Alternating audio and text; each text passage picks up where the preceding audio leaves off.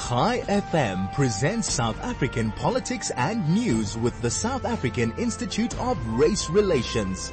The IRR show, independent, relevant and real, is hosted by Sarah Gon every Tuesday morning from 9 to 10, promoting life, liberty and property rights.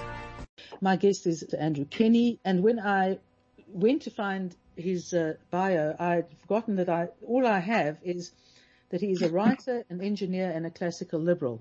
Welcome, Andrew, and can you elaborate on that for our listeners? Thank you very much for having me, and good morning to you and your listeners. No, that's about it. I've got degrees in physics, applied maths and engineering. Worked in industry for about 17 years, including working a bit for Eskom in both nuclear and the coal. I've spent 7 years doing energy research at the University of Cape Town, and I do a bit of freelance journalism on environmental and political themes. Right, that helps to give us the background we need to introduce the subject, and essentially the subject is this threat of the apocalypse that is global warming caused by CO2 is nonsense. Can I just read to you a comment John Kerry made the other day, Yes. which as the new White House Special Envoy on Climate, he warned that there was less than a decade left to avoid the worst of a climate catastrophe. And I quote, "Around 2030 is the date at which we have to get the world now on the right path in order to cap the level of warming at that level of 1.5 degrees Celsius," he said at a Munich security conference. I think would I be right in declaring Kerry as a sort of catastrophist?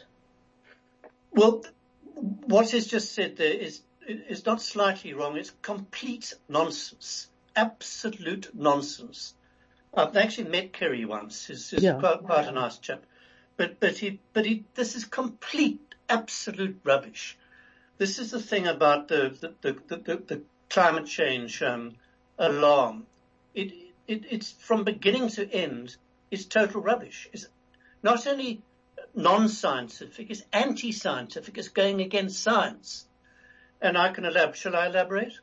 Yes, please, because, one of the things we all have to deal with and try and get our heads around is the fact that you have this huge, climate, essentially what I would call a climate destruction lobby that is unbelievably powerful and is seen to have sucked in governments. And I'm a bit of a skeptic, and I need to understand the science, and I think my problem is the same as most people, and that is that you hear their arguments on CO2, and then you hear other arguments, and as a layman, you just not necessarily sure which way to go. So I leave it up to you. All right. This, as you say, this is now a worldwide movement. It's like a new religion. It's like a sort of religion of the rich bourgeoisie around the world.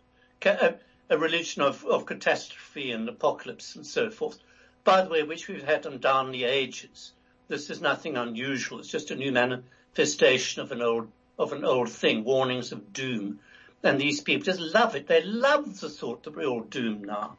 The talk that we've got less than a decade. Absolute rubbish. Let me just go through it quickly. Mm-hmm. What the scare says is this. They say, well, mankind has increased carbon dioxide in the atmosphere.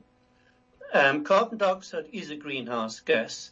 And look, we've been increasing it over the last 150 years or so. And in that time, there has been a bit of warming. All of that's true. Okay, but what's not true is that there's no evidence that the rising carbon dioxide has caused the warming. The warming itself is absolutely nothing to worry about. It's no different from previous warming periods when carbon dioxide was lower than now. We can't see any relationship at all.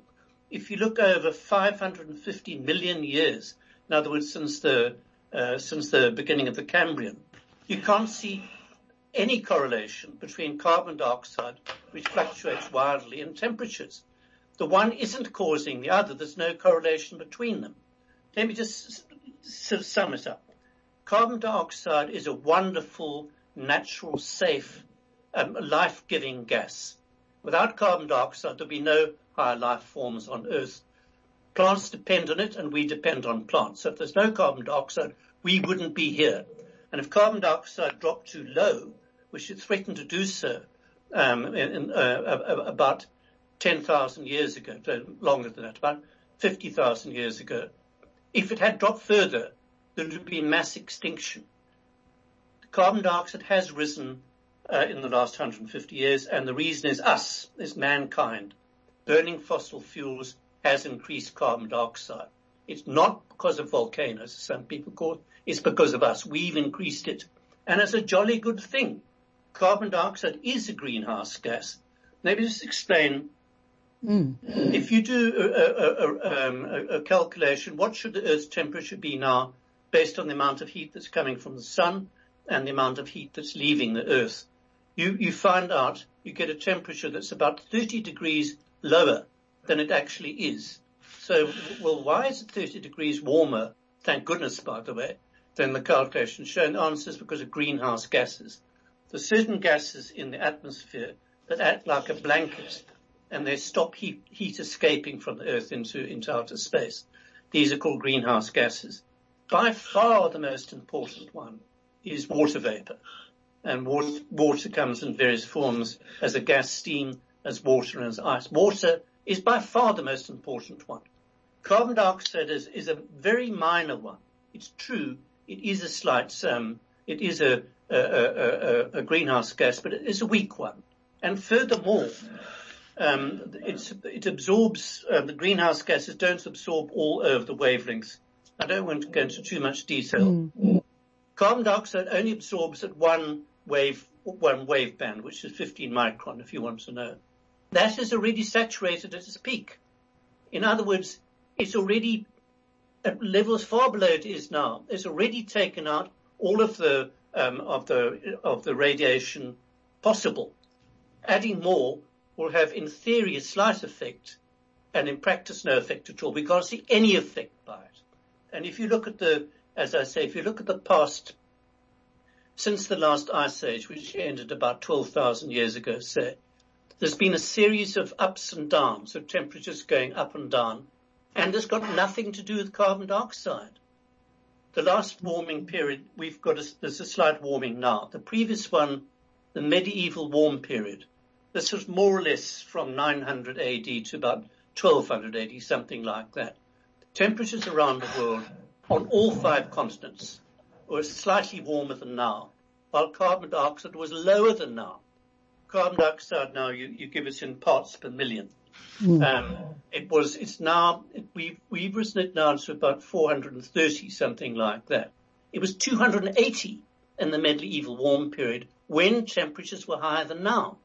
Previous to that was the Roman warming. This was when Julius Caesar was born, just about 100 BC. Temperatures were higher than now, and carbon dioxide was lower than now. And before that, there was another one when it was higher than now. Carbon dioxide doesn't affect temperatures. And then you have other things. Oh, but by the way, when they realized this, the scare began to be called global warming. Then they changed to climate change. Why did they do that? Well, the conspiracists say, well, because there actually wasn't any dangerous global warming at all. So they looked around for other things. So what they looked around for, any extreme weather, a hurricane, a flood, a drought, a storm, or whatever, that was caused by rising carbon dioxide. Complete nonsense.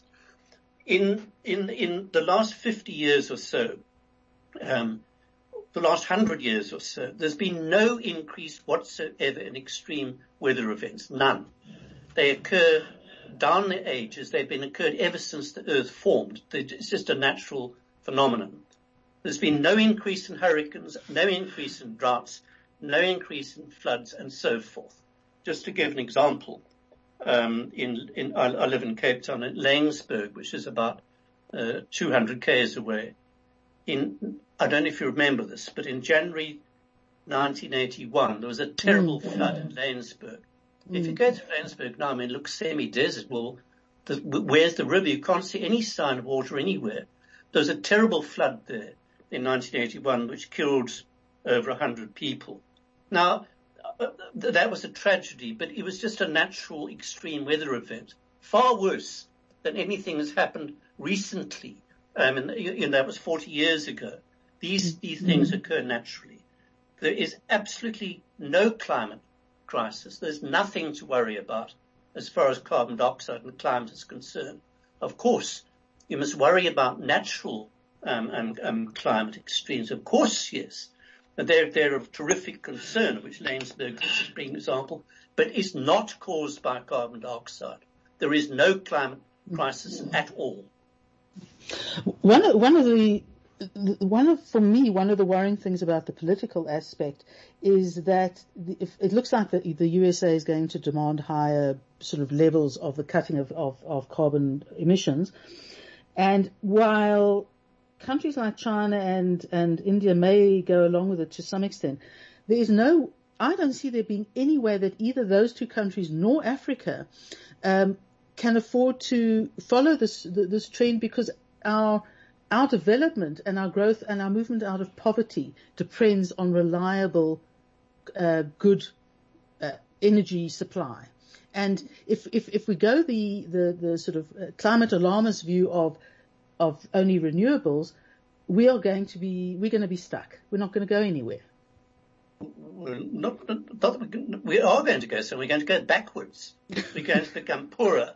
The environment's going to become much worse. Giving up fossil fuels would be an absolute environmental disaster as well as an economic disaster. Life expectancy in the year 1900 was about 30 years was life expectancy in 1900. By 2000, it was 60. Why was that?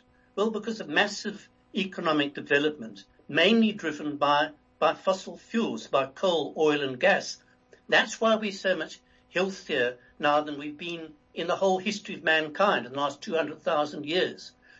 The idea that we should forsake this, and we should tell poor countries like Africa, this little schoolgirl, very rich, privileged schoolgirl from Sweden, Greta Thunberg, this is what she's saying. She's saying, look at me, look how rich and privileged I am. I'm living in one of the richest, cleanest countries on earth, namely Sweden. Why is Sweden so? Because of fossil fuels. Sweden's famous for its steels. How do you make steel with carbon? It's carbon that's made Sweden so successful. And she's saying, well, we're successful, but I don't want you to become successful to Africa. You're not allowed to have the fuels that made us rich. Instead, you must go to renewables, which are useless, very expensive. No, sorry, let me qualify this. Renewable solar and wind are actually very good for off-grid applications. Solar water heating, in the Karoo, you've got those wind pumps which do a marvelous job. But for grid electricity, which is what we need, they're useless. They're expensive. They're environmentally harmful. You need 10 times as much cement, 10 times as much steel per kilowatt hour for a wind turbine as you do for a nuclear plant. And the idea that the Green New Deal, which the Democrats are now pushing in America, it'll bankrupt the economy and it'll wreck the environment. These things are terrible. That's an interesting point, because I was listening to a podcast with Bjorn Lomborg, the environmentalist, and he made a number of points. One of which is that any idea of bringing down temperature is a very, very long process. It certainly can't be done in 9 years. That's just the one point he made. The other point he made was exactly what we've been talking about, essentially, that, you need the fossil fuels to create the development that weans you off the dependency on large numbers of fossil fuels. But the other, the other point he made was that, and referring to the ludicrously expensive Green Deal, is that for, less than 10% of that per annum, if countries like America put their money into innovation and research and development, you're more likely sooner to find ways to cut emissions or to deal with them in some way. And he says it is a hit and miss affair, but a bit like the catalytic converter, it revolutionized the motor industry. And he's essentially looking at a much more long-term, much simpler, and much a process or a scenario that doesn't leave the developing countries at the mercy of the rich countries that can afford to spend a lot of money on off-the-grid electricity, theoretically, although I'm not so sure about that. Excuse me. There tends to be an argument, and you hear it here often, that renewable energy has become much cheaper, and yet my sense of it is that it's not cheap to install, it's not cheap to run, it's not reliable enough to provide economic electricity. Why is there sort of this argument that it is cheaper, and we're saying it's not cheaper? Okay, you give me you've asked a lot of questions here. Let's go through them quickly. Lomberg, who I very much admire his work, but I agree with almost everything he says, except for the need. He seems to think that carbon dioxide might have some influence on the climate. Yes, I'm saying it doesn't have none that we can see. So there's no need to reduce emissions at all. Quite the opposite. They're good. As they get better, crops grow better. We can see the greening of that. The more carbon dioxide you have, the better. Forests grow better. Crops grow better. The arid regions become greener. About temperatures coming down, you mentioned temperatures coming down. Temperatures aren't affected by carbon dioxide. They're affected by the sun. And not the sun's amount, not the variations in the total amount of energy it produces, but in its emission of charged particles. And you can see through the ages when the sun's very active, as it was in the medieval warm period, temperatures were high. When it's very inactive, as it was the Little Ice Age, which was from about 1300 to about 1850, that was the coldest temperatures in the last 10,000 years when the sun was very, very inactive. If we had more time, I could explain how it happens. And that was a terrible time for us, with extreme weather events and droughts and so forth. Now that the solar activity then increased and temperatures have gone up, now the sun's become very quiet. The sun's been very, very quiet over the last 20 years or so. And there's been no significant warming then. I actually predict that if the sun remains quiet, we're going to get a bit of cooling, not an ice age or anything like that. If the sun remains quiet, I think 2100 will be a bit cooler than now. But that's nothing, we can't do anything about it. Nothing to do with us. Just one thing about this absurd Paris Accord. We must try and keep temperatures 1.5 degrees lower than the pre-industrial. What a load of nonsense. What do you mean by pre-industrial? Julius Caesar, is that pre-industrial enough for you? When Julius Caesar was born, temperatures were about 1 degree higher than now. So what on earth are you talking about? And when they say pre-industrial, they took one narrow period in the Little Ice Age with extreme low temperatures. How do you reduce temperatures? They haven't got a clue. That's why in that Paris Accord there was no mention of levels of carbon dioxide, because they've got no idea how carbon dioxide affects temperature. Instead, keep it below 1.5. It was vague nonsense. Going on to renewables. Sorry, Andrew, can I hold you there? We've just got to go to an ad break, and if I can pick up on renewables after that. Yes. Hashtag you don't have to be Jewish. Andrew, welcome back, and we're going to pick it up on the debate or the seesaw debate of renewables are getting cheaper versus no, renewables are not cheap at all. Okay, here's the paradox is this. They keep on saying, oh, look, renewables are getting cheaper and cheaper, and gosh, the price of solar is going down and down. But when you look around the world, you see the more renewables you have on the grid, the higher the price of electricity, without exception. So Germany now, with its ridiculous Energiewende, they've phased out nuclear, which was their cheapest, most reliable source of electricity and very clean too. Replaced it with solar and wind. And the price of electricity has gone up, and the more they add, the higher it goes. The same thing with Australia. They had coal electricity, and the price of going down. and then they changed and they had more and more wind and solar on the grid, and the prices go up, up, up, and keep going up. The same in America, the same wherever you look on Earth. The more solar and wind you have, the more expensive the electricity at the same time as these people are telling you the price is going down. I explain exactly what's happening.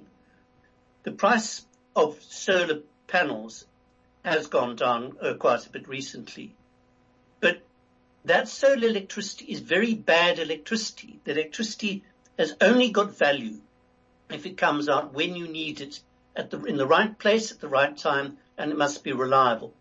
So in the middle of the day, in summer, the middle of the day, a kilowatt hour of solar electricity has got almost no value at all to Eskom. When it's got very high value, when Eskom needs electricity, is in winter on a weekday at 7 o'clock at night in the dark, then the value of electricity is very high. But solar can't provide it then. It can only provide it when the value is very low. So what Eskom is forced to do, Eskom doesn't want the solar electricity, it's forced to have it by our REAP, which is our Renewable Energy Independent Power Producer Procurement Program.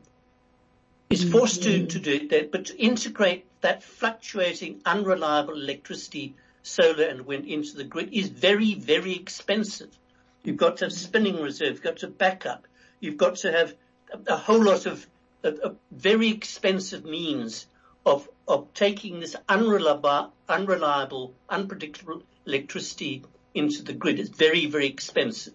And that's why, even though they say, oh, look, solar panels are becoming cheaper, the final electricity, if it's going to be good, reliable electricity, will go up the more solar panels you put in. But even with that, even paying for very bad electricity, under REAP, Eskom's latest report, which was for the end of September last year, showed Eskom is forced to buy this renewable electricity, was paying 224 cents a kilowatt hour, 224 cents a kilowatt hour for renewables. That's for wind and solar. Its selling price is about 100 cents a kilowatt hour. So it is forced to buy this electricity at double its selling price. It's absolutely crazy. But it's worse than that.